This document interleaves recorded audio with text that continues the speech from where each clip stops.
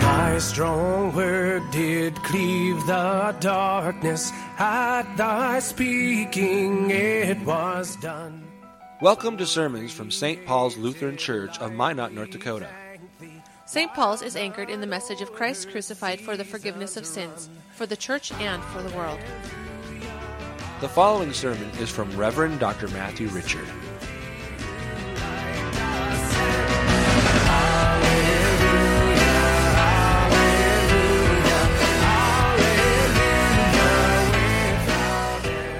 Our Old Testament reading comes from Jeremiah, the 23rd chapter, verses 5 through 8. Behold, the days are coming, declares the Lord, when I will raise up for David a righteous branch, and he shall reign as king and deal wisely, and shall execute justice and righteousness in the land. In his days Judah will be saved, and Israel will dwell securely. And this is the name by which he will be called. The Lord is our righteousness. Therefore, behold, the days are coming, declares the Lord, when they shall no longer say, as the Lord lives, who brought up the people of Israel out of the land of Egypt, but as the Lord lives, who brought up and led the offspring of the house of Israel out of the north country and out of all the countries where he had driven them.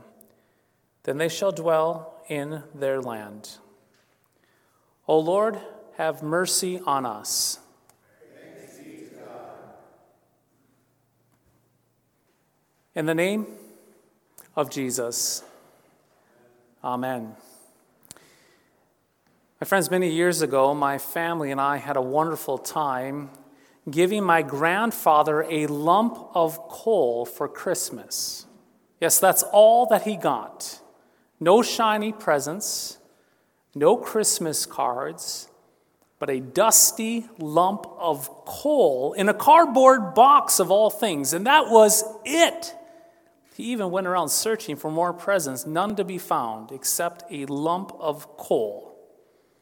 Now, while he took it well, and we certainly enjoyed the laugh, the idea of giving a lump of coal to someone for Christmas clearly shows that the individual was on the naughty list.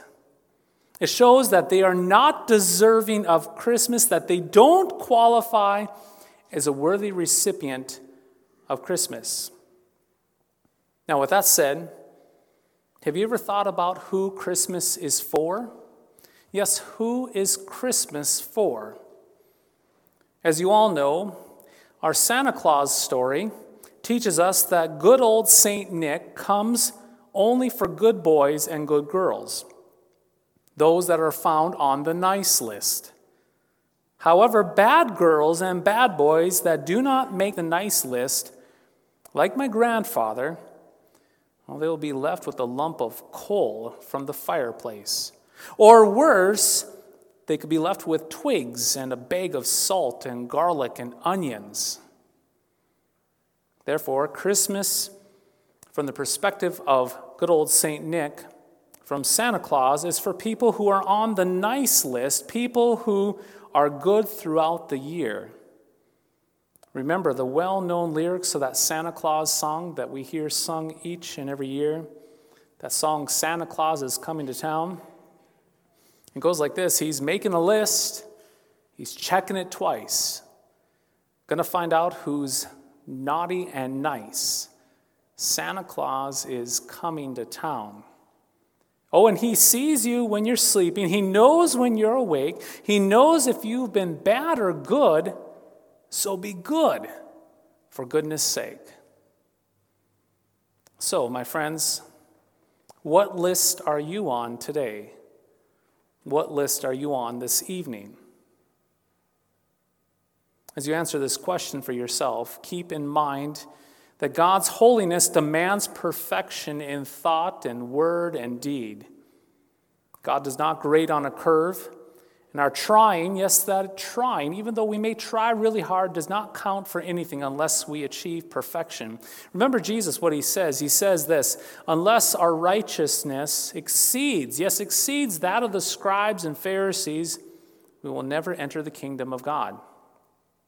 He also says these words in the Gospel of Matthew, the 5th chapter. He says, "Be perfect as your heavenly Father is indeed perfect." And so to be placed on God's good list, one must be able to fulfill in thought and word and deed all the good and the righteous requirements of the 10 Commandments. Therefore, let me ask you again, what list are you on this evening? Have you loved the Lord God with all of your body, all of your soul, and all of your mind, with 100% devotion, giving all that you have? Have you loved your neighbor as yourself, dying and emptying yourself for them? Well, if we're honest with ourselves, it's quite obvious that you and I are on that naughty list. Yes, we are indeed on that naughty list. Therefore, according to Santa Claus theology, Christmas is not for you and me, for Christmas is only for those on the good list. But when we consider our Old Testament reading from the prophet Jeremiah this evening, we hear something a little bit different. Actually, not a little bit, quite different. We hear about the promise of one coming who would spring forth like a new righteous branch. In other words, Jeremiah speaks of the imagery of a new branch coming and sprouting out of a dead and lifeless stump. This new branch is none other than Jesus. Yes, this new branch sprouting out is Jesus. And there's more.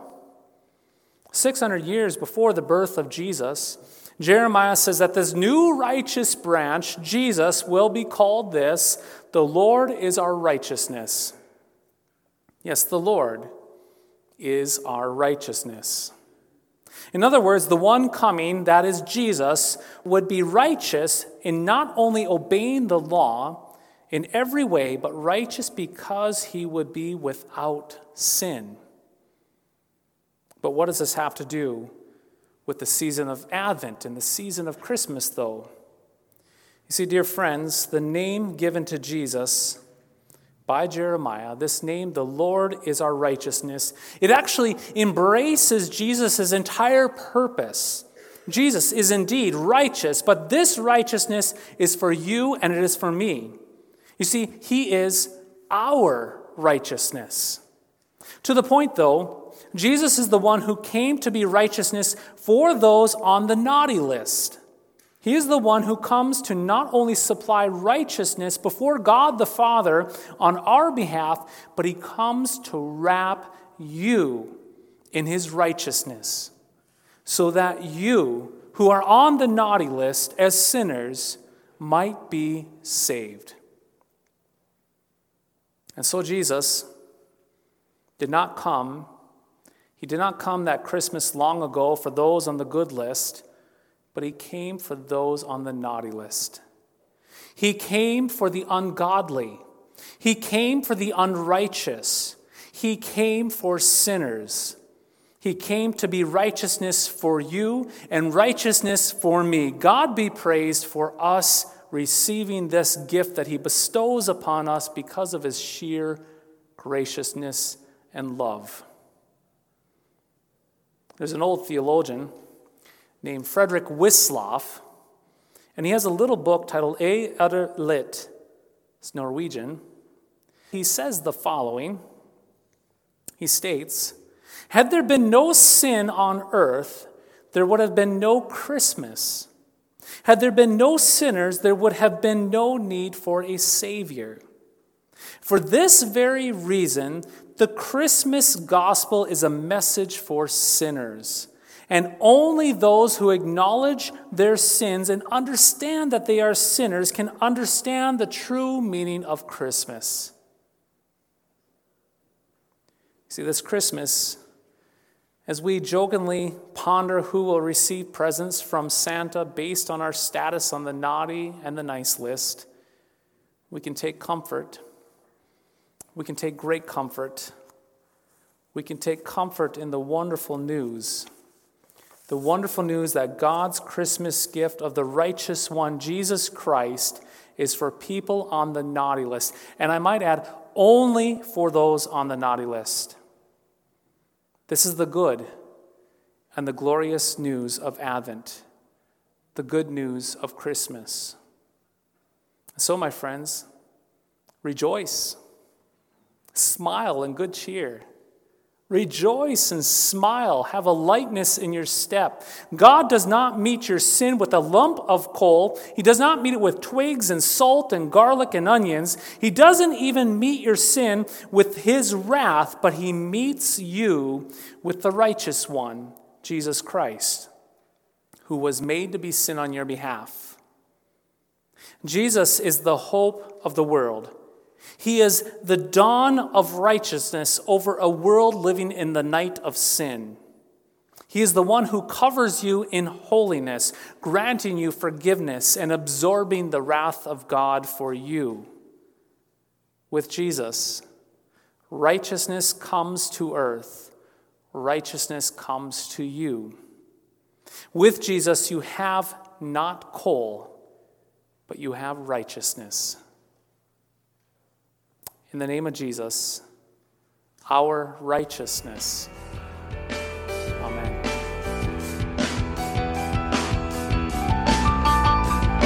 Thy strong word bespeaks us righteous, bright with thine own holiness. Thank you for listening to today's podcast sermon. You can access a full manuscript of today's sermon from Pastor Matthew Richard's blog at www.pastormattrichard.org or visit St. Paul's website at www.stpaulsminot.org. The Lord bless and keep you.